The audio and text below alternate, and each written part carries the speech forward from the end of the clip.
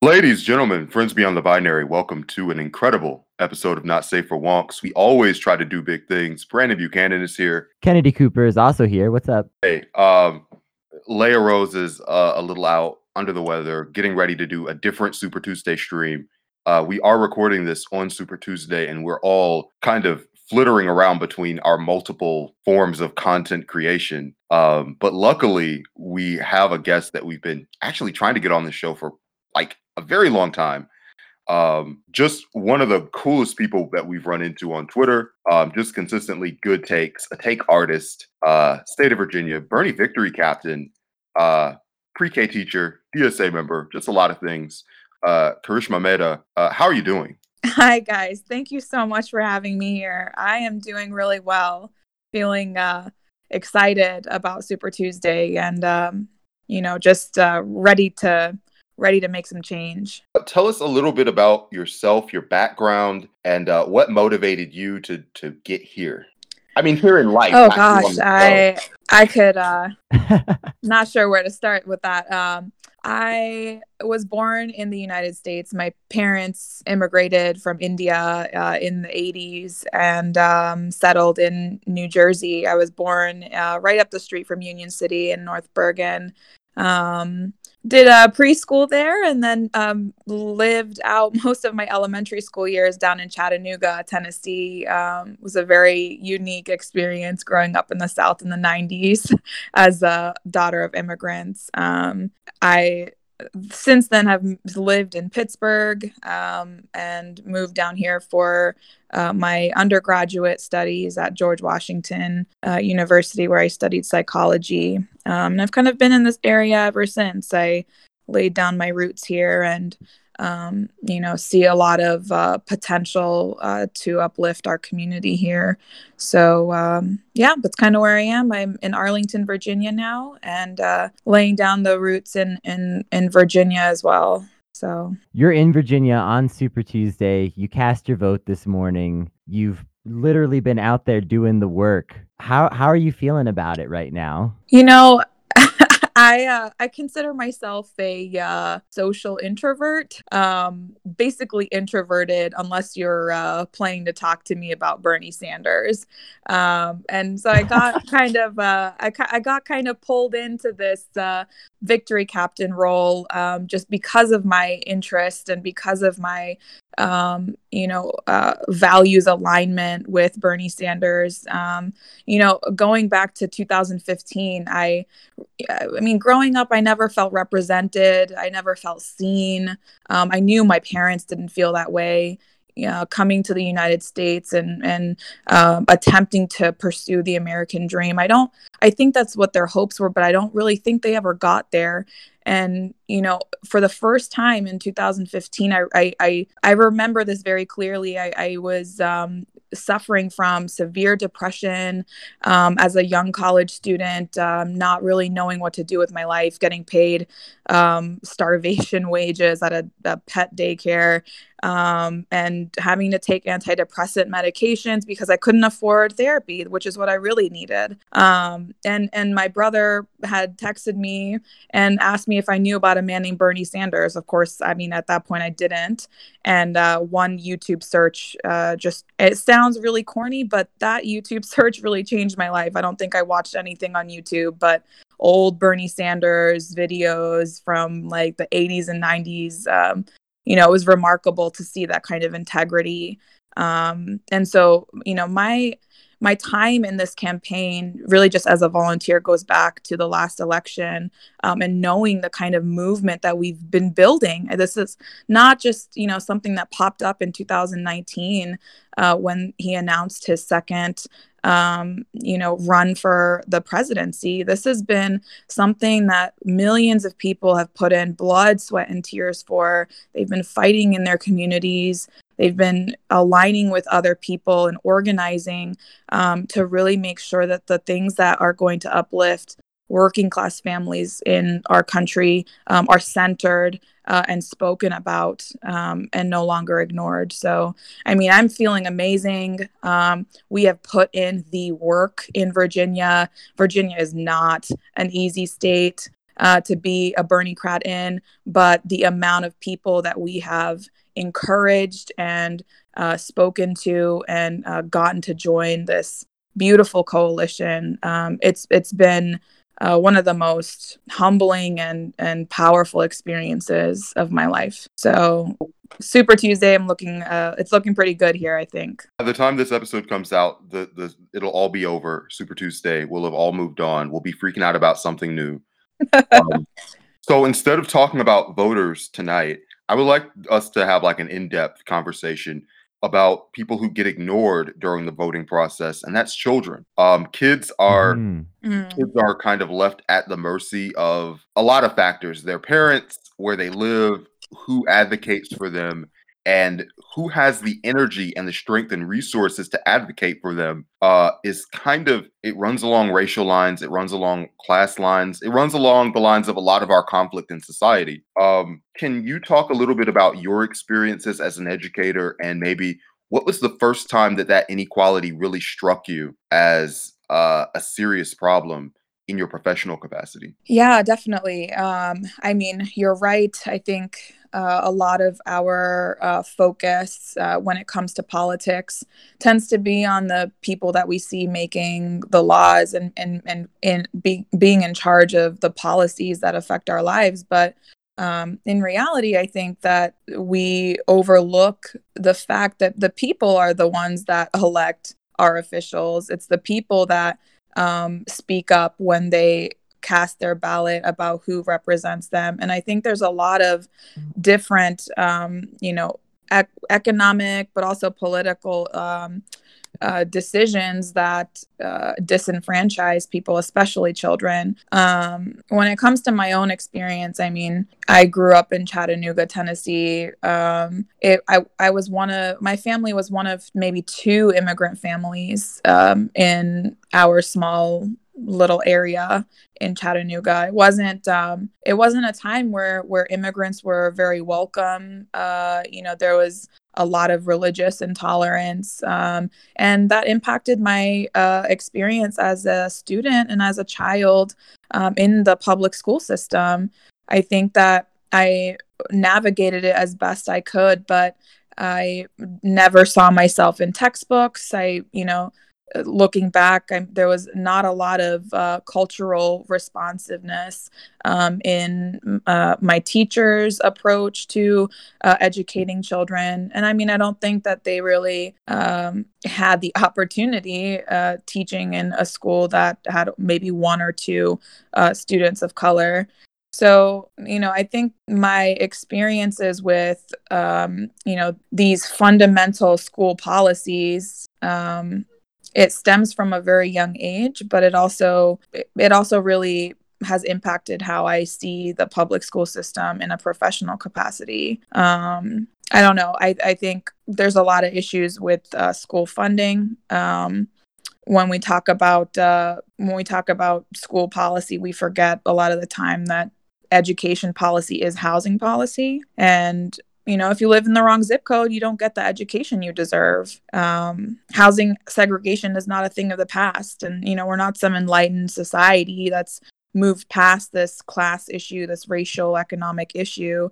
It persists very aggressively against Black and brown students. I don't think the federal government played games back in the 40s when they intentionally created de facto segregation. And I think those policies continue to exacerbate how we interact with the public school system, how our children are funneled through it, and how teachers are expected to sort of prop it up. So, I think if we're talking about the impact of policies in the school system and civic engagement years later, I mean, I think all of those things go hand in hand. There are a lot of ways that we could potentially criticize the average person's ability to sort of hold their elected officials accountable or things like that. But there's no question that as an adult, you have more ability to affect the political process than a child who's in school who really has no control over decisions that are being made that do affect their lives. And outside of maybe like a cute photo op of some fourth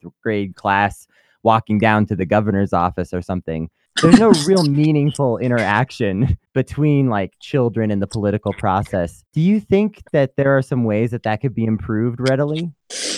I think we've already seen, the impact that engagement from young people can have on our politics. I mean, maybe not as young as 4 and 5 years old, but definitely as they get older and they see their parents become involved in fighting for people in their community, in recognizing the importance of their own voice and what matters to them as not only as an individual but as a person within their generation. So movements like the Sunrise Movement or Earth Guardians, like young Indigenous people rising up, the New Hampshire youth movement, that has really inspired me in seeing how involved they are and how directly they make themselves seen intentionally and without any apologies. So as far as, creating space, I think that those are already opportunities that are happening. And as more and more young people recognize their power, recognize, their the importance of their voice in politics, I think the trickle down effect of that, even to our like younger students, will be interesting to see. One of the things is that like children who are like underage shouldn't have to advocate for themselves. Like we're in a culture where things are so atomized that at every level we have to be our own drivers, we have to be our own hoteliers, we have to do our own shot, like we have to be our own farmers, we have to do so much stuff for ourselves now. um, our kids should not be thrown like at a young age into the marketplace of ideas and choices. Like our parents are supposed to be the ones that do that. And unfortunately, like one of the things that we've talked about on this show is our educational decisions are not based on really trying to improve education across a district or across the city. I think that our voting choices are kind of, a lot of voters think of education as competitive. And if someone else's child gets a better education, that could potentially mean more competition for their own child in like 15 or 20 years. So I think that there's like intentional voting to like underfund schools or to almost punish kids for being born in the wrong neighborhood. How much do Yeah. you agree with that? And to what degree is our education policy collectively crafted by like wanting to beat other people's children to protect our own? Mm.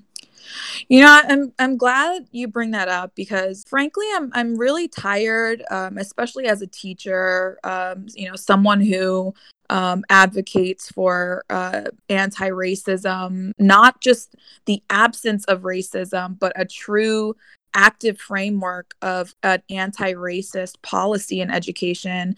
I'm really tired of hearing people use phrases like the achievement gap. It's not an achievement gap, it's an opportunity gap.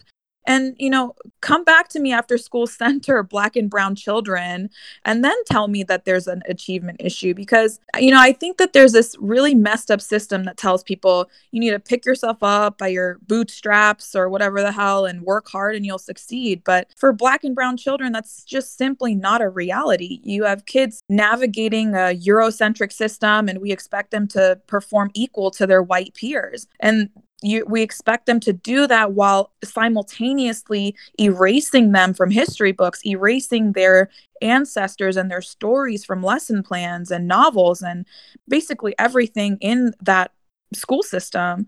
We have a majority of teachers who are white women, and nothing against my white allies, but when study after study shows you that teachers of color are vital to Black and brown students' academic success, I think we should pay attention there. And I mean, beyond that, like we defund public schools that are fixtures in the community, throw a whole bunch of money at for-profit charters. Those come with problems of their own, inexperienced teachers. And those inexperienced teachers go where?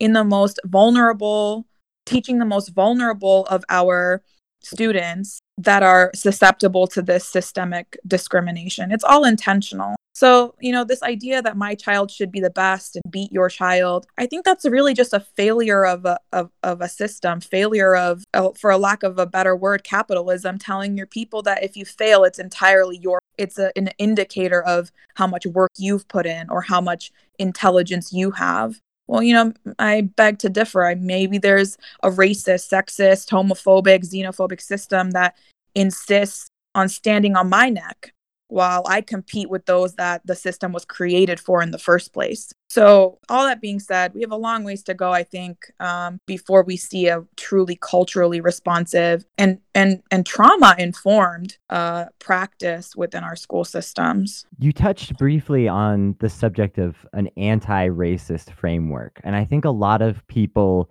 don't really know what that means to be actively combating racism and promoting like a healthy view of the world that treats everybody well. Can you get into a little bit just the difference between I'm not racist versus I'm an anti-racist? Yeah, I really appreciate Dr. Ibram Kendi, for his work in illuminating this idea that being not racist is simply not enough. And when you look at the history of segregation, and he touches on this in a lot of his work, is you have three schools of thought. You have segregationists, assimilationists, and abolitionists. And when we talk about the fact that, okay, maybe we've come far enough to say we don't support segregationists, we don't support the racists. When you talk about assimilationists, these are the people, these are the white moderates, these are the people that even Dr. Martin Luther King Jr. spoke of as the greatest threat to the Black community. These are the people that outwardly say the right things of, I don't support racist policies, I think that Black children matter, but they still profit and benefit off of the systems that were created for white people. And that is the essence of being an assimilationist. You want to say the right things, but you're not willing to put in the work to dismantle those same racist policies that are continuing. Maybe you didn't make those policies. Maybe you didn't have a history of doing that personally, but you're benefiting from it. And when you don't recognize that you're benefiting from that system and other people are being torn apart by it, that makes you complicit. And that is what I think the essence of being a quote non-racist is, or not racist. When you say you're anti-racist, that word of anti puts you in an arena of active work, of a perpetual recognition that racism exists, that you are taking a stance actively against it, and not just simply that you're not a racist. So that comes back to the abolitionist sector of those three categories. When you're actively working, when you're saying you're anti-racist, you're putting yourself in the mindset to not only work on yourself, but also work on the systems that continue to perpetuate in our society. One of the things that we also like to talk about is child trauma. I think that we inflict extreme emotional and psychological issues on children at a very young age. You've talked about some of like the racial disparities in education, and I think discipline is one of those disparities. I don't know if you saw the video of the 6-year-old girl like getting cuffed and dragged out of a room while she's like, I did. Yo, that hit me hard. I don't know what images are hitting other people hard this weekend, but that stayed with me. I think that like kids, and especially Black kids, are treated like adults at a very young age. I don't know whether like we intimidate these like fully grown teachers to that degree that they like their blood rate just genuinely just freaks out and they spaz. I don't know. Is it a racial thing? Is it a psychological thing? Why do you think? Because you like work with children at a young age, and I'm sure you've seen things that you didn't totally approve of. Why are some kids like disciplined more quickly, more harshly than other kids. Where does that come from? And what are some things Yeah. that can be done about it? I want to take a step back and just recognize that little girl, Kaya Roll, 6 years old. And no matter what the outcome was for that officer, that little girl is traumatized. And why aren't we talking about her trauma? We're talking about the fact that this officer was fired, that that we should press charges, that he should never be around children. Those things are all correct. But what we forget is that the trauma has already been inflicted. The pain, the suffering, that is something that 6-year-old little girl was just going to school, trying to learn, is going to carry with her for the rest of her life. When we talk about those things, I think that it comes down to a lot of different things, and there's no real right answer for how to tackle this problem. But I do think it's a race issue. I think there's a lot of cultural insensitivity, rigidity, thought patterns that tell certain types of teachers that I'm better than the students that I teach. I'm maybe, quote, here to save you from something in your environment that you're just subjected to because of who you are. And I mean, instead of doing that, I don't think we have enough teachers looking at children, especially Black children, and saying, I believe in your highest potential. I have high expectations for you as your teacher, as your guardian, and I pledge to continue my own journey of self-awareness.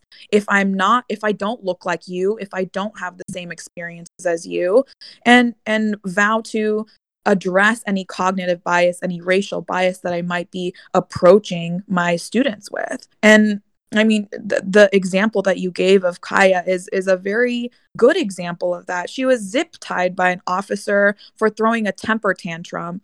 Like, how do you charge a 6-year-old with battery charges when I don't even like a 6-year-old might not even understand what she's doing with her body. I mean, I think it's just unfathomable. I think, just to maybe pivot a little bit, this is kind of going off in a different direction, but it also really it concerns me that we have government officials in this administration in particular calling to arm teachers with weapons. I think we don't talk about that enough, but what has the school system come to when you say that the way to go about preventing violence, preventing trauma, is to arm teachers with weapons instead of arming them with the tools to dismantle these systemic oppressive policies that might inform some of the issues happening. I mean, it's just another example of how government officials sell out to profit off of our children's pain. And I mean, how do we expect students to advocate for themselves in that when you have a $2.7 billion school safety industry? We don't want to pass common sense gun control legislation, but we've got all kinds of interest when people can make a quick buck off of bulletproof backpacks and active shooter drills in elementary schools. I mean, it's just our priorities are destructive, I think, frankly. It's just horrifying too, because there have already been incidents of teachers who have like concealed carry permits and stuff like that, leaving guns in bathrooms or in classrooms and places where they've been found by students. And this is when it's not supposed to be happening at all. So if we're saying that guns are supposed to be in schools, then what the hell do people think is going to happen? Like, kids are going to end up with their hands on these guns, and this is just horrifying to think about the scenarios that people are willing to create by passing legislation like that. I mean, like, the most comical Pollyanna response to these things that are happening is that these teachers and fully grown 300-pound police officers are so existentially intimidated by these little Black children that they have to it overrides their common sense, and they are forced to do extreme, disproportionate, brutal violence just as a natural defense mechanism for themselves. And that's being like comically generous to them, because the actual implications of what they're doing are like so much more sinister. The idea that kind of structure should also be given weaponry.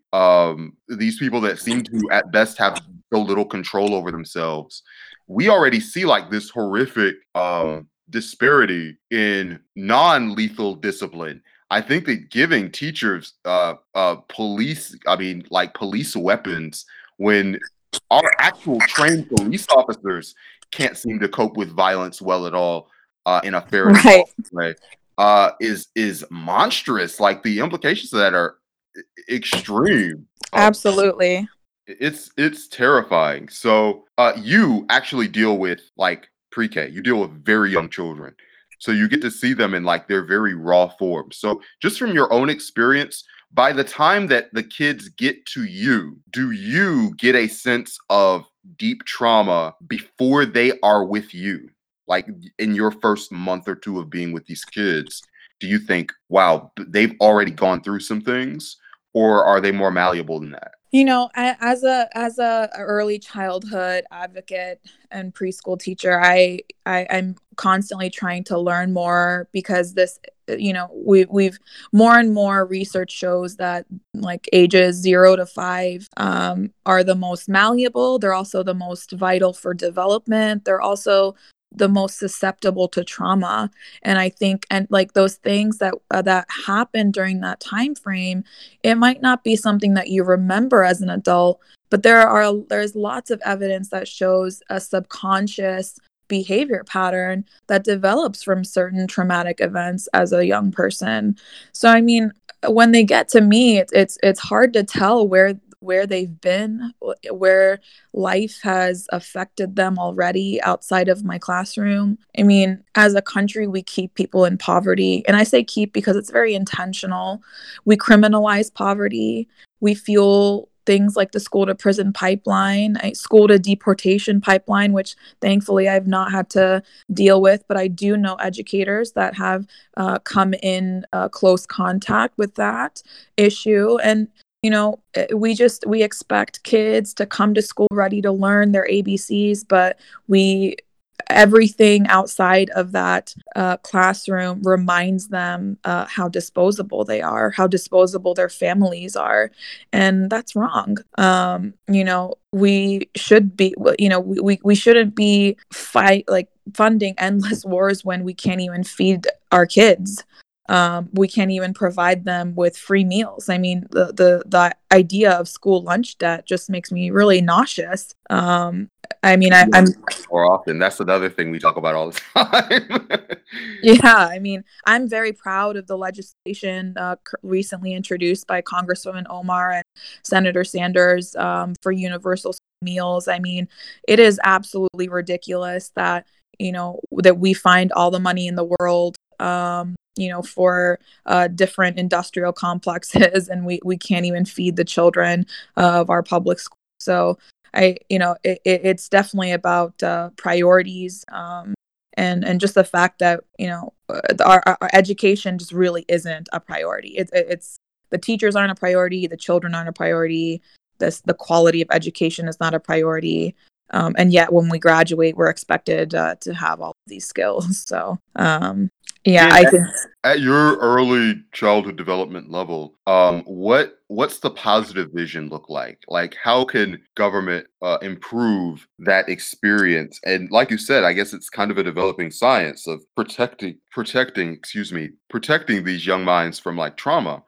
What are things that are, in your experience, can improve that situation for those children? Are there policies that would help well, them? you know, I think people always talk about like government interference, but you know, public school systems are part of our that, at least they should be part of the values that make us Americans. And I think that we can and we should be pressuring our elected officials to improve that system. I mean, whether it's funding schools properly instead of relying on property taxes to fund public schools, because that's an issue in and of itself. Prioritizing mental health counseling. I mean, Virginia this is absolutely ridiculous, but Virginia just voted to cut millions of dollars in public school funding for mental health counselors. I mean, you know, those are the kinds of things that should be no brainers. But when you have profit motives controlling the people we elect, I think it ends up being a different story. So, I think there's a good push to rethink our priorities as a nation, and to make sure that we're valuing education, we're valuing our teachers, giving them a living salary so that they're not working multiple jobs, and that they can actually do the important work of teaching and essentially raising the next generation. It's so interesting that you kind of put it like that. There is a growing awareness about these issues, but like it's generational. So by the time that you have one generation that you are trying to fortify and build their self-regard and their self-esteem and their self-respect, there's a generation that's above them that didn't have that kind of grounding. Do you have frustrating interactions with parents that don't seem to like be on the same mission that you are on because like they went through it, so they think other kids have to go through it, or they just have internalized ideas that aren't helpful to developing a child? It's really funny you mentioned that. I feel like I've not just been a preschool teacher. I've worked in education in different capacities, and a lot of that is teaching parents. We don't really consider that when we talk about teachers and the work that they do, but a lot of my work is educating parents and giving them the tools that are required, to giving them the tools that are required to raise their child in a better way than they were raised. And I think that it's something that sometimes doesn't come across as, nice or a kind thing to say, but as a teacher, I'm here for the students. And when I talk to parents, I make it very clear, I'm here to help you navigate the world of being a parent in a better way, and offer your child more than what maybe you were able to get as a student as well. So, Do a parents lot of do parents resent that? Like, do they feel like you're a very like authoritative person. Do parents like grate the wrong way against you when you like maybe you don't use those exact uh, words? But when you kind of offer to collaborate with them, is that something that causes resentment? I don't think so. I've in general had really amazing parent relationships, mostly because I do value directness. I value honesty, and I don't think there's room for subtleties and beating around the bush when it comes to development of their child.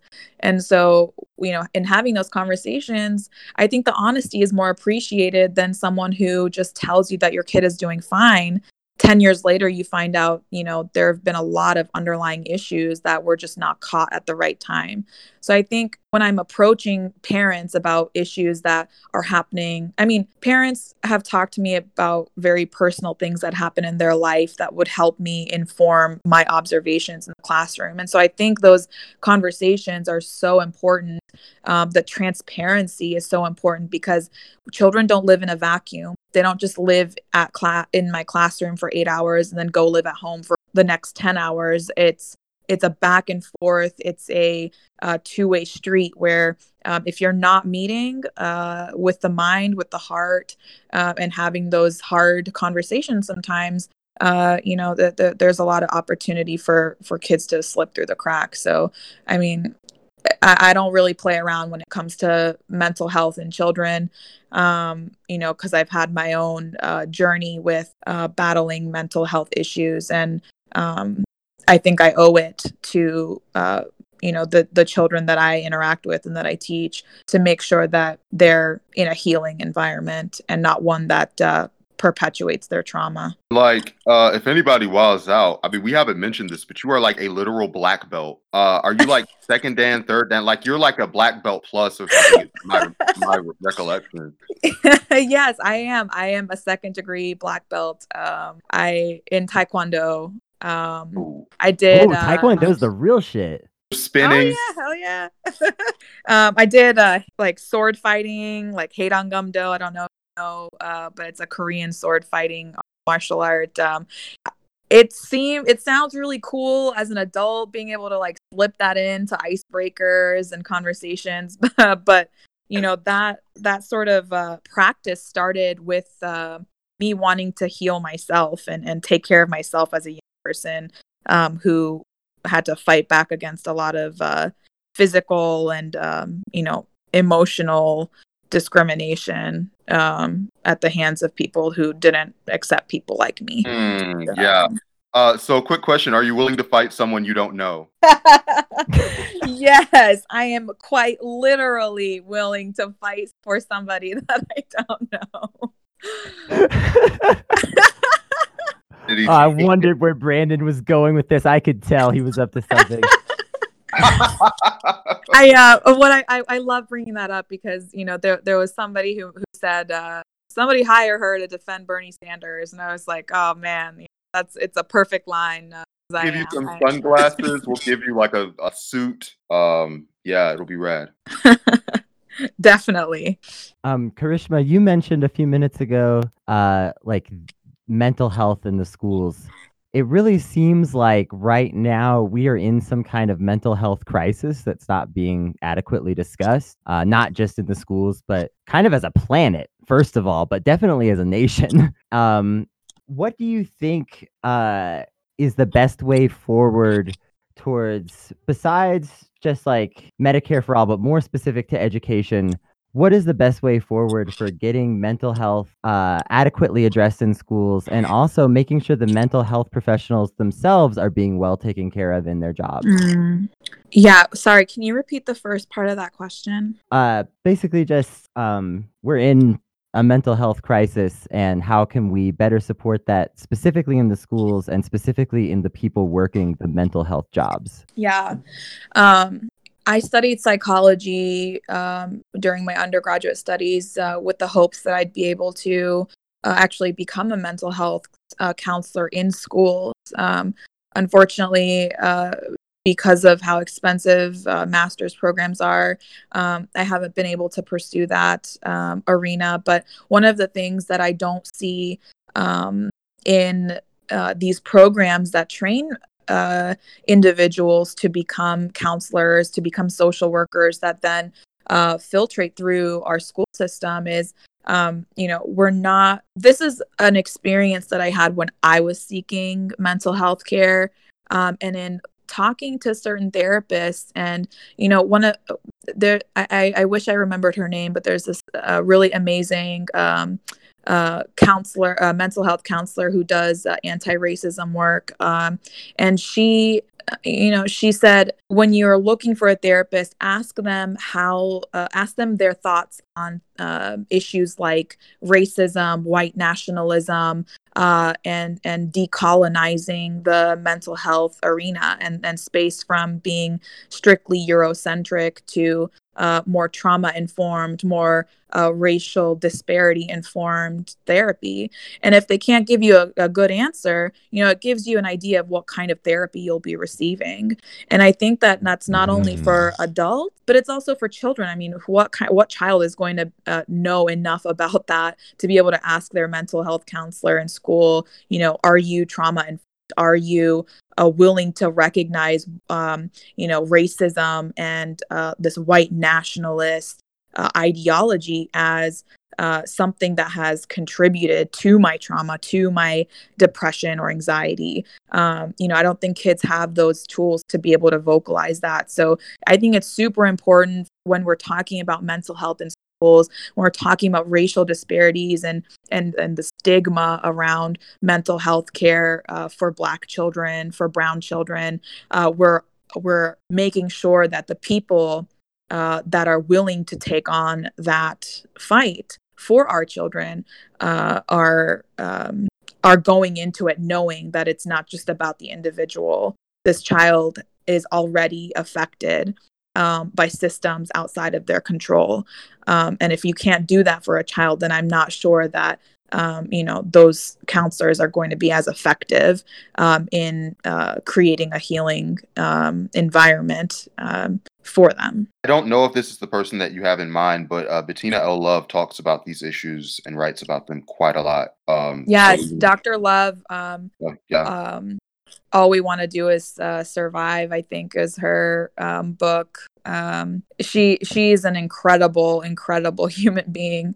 But even she talks about the idea that brown children already come with they're complete on their own. It's the system that really breaks up their mental health into pieces that we then have to approach with that trauma informed counseling. So I do appreciate her work very much. Yeah, if maybe you could just talk a little bit about the mental healthcare workers themselves before we wrap this up, and just what kind of like systems they need to have better, because a lot of times they're sort of gated behind these doors and they can't even really do that much in the schools, especially, was my impression growing But up. doctor, I am a mental health worker. You covered, I mean, you said besides Medicare for all. And, I think it's important to recognize how much of an impact that would have on everybody. To pass a single payer program that covers things like mental health, where you can seek therapy when you need it without worrying about $200-300 like up front for an hour of talking about the issues you're dealing with. I mean, mental health workers, regardless of what kind of training they have, they're doing important work, but they're also doing work that is going to psychologically impact them. It's not, we're human beings. We internalize no matter where we come from. When you are sharing an experience with another person, you internalize that. The humanity in you recognizes the pain and the suffering that the other person is going through. And whether that's sympathy or empathy, because I know that those are very different, that impact stays with you and then potentially impacts how you go about offering those mental health services to other people. So I absolutely think, that Medicare for All as a single payer program where you don't have to worry about paying out of pocket would significantly lift the burden of social workers that do the hard work of reaching out to vulnerable children and also adults. But I think beyond that, it also comes down to what our priorities are as a government, as a society. Are we willing to pay social workers and mental health care workers enough to be able to sustain themselves, to be able to live, in dignity and not on the verge or even in poverty as they do the work that they're doing. So there's a lot of economic, a lot of economic impact that we should focus on when it comes down to how we're taking care of mental health care workers. One of the biggest inequities that I've seen in terms of mental health workers, and you in specific, is that we have a lot more followers than you on Twitter. And this is just wrong. It's not right. It shouldn't exist. You have just consistently like a great internet presence. Can you tell people a little bit about how to follow you, see you, learn more from you, all that kind of stuff? Yeah, earlier in this conversation, I mentioned that I do have introverted tendencies. I definitely love one-on-one conversations that help me learn more about the world and about my neighbors and my community. And so slowly I've started branching out and joining social media platforms like Twitter and Instagram. My handle is Karish for VA. That's with the number 4. And I'm active on Instagram and Twitter. Fuck Facebook. I Let them know. I refuse to use Facebook as it exists currently. Nobody's on Facebook except for our senior citizen community, who we love, but there's no one right now. I've struggled with that not being able to reach the senior, the more seasoned people of our generation. We're all voting for Bloomberg, unfortunately. You've got to get back on there to talk to them.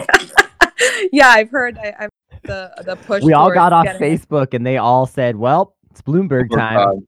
Exactly. Nobody can stop us now." It's almost like a moral imperative to get back and start talking to people. They're thinking of voting for Biden. We've got to talk them out of this. Yeah, I mean, you're voting to cut your own Social Security. I really don't know why you would do that.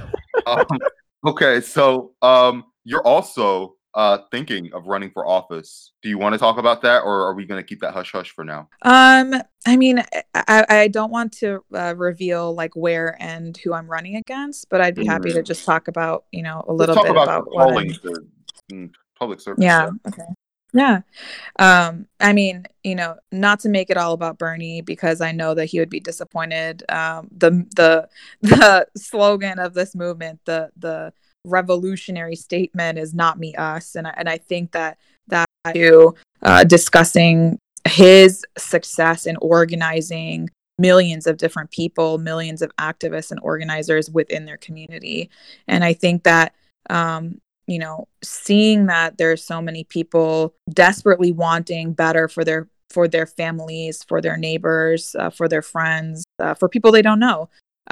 It has inspired me, in Arlington, Virginia, to step up and run as a Democratic Socialist for office. And I think that when people recognize that there are more of us, and that our values are strong, and that there is opportunity to create a government in Virginia that works for Virginians and not just corporate donors, corporations, or the elected officials that have sold out. People are really going to rally behind the progressive movement in Virginia, which is already happening. Bernie Sanders can't do it by himself. He needs strong people running in Congress with the same values, and people on the ground in their state doing the hard work of uplifting working class families. So I'm excited to be a part of that, a very small part of that movement, and to help uplift families in Virginia. What else needs to be added? I think you've said it all. Karishma, Mehta, this was just an incredible hour. We knew it would be an incredible hour hanging out with you, spending some time. And hopefully, I feel like we say this often. You got to come back as soon as you can. And yes, you're working on your own project, so we'll also be acting like that's ours. We'll be promoting it so much that you'll think that we just co-opted you.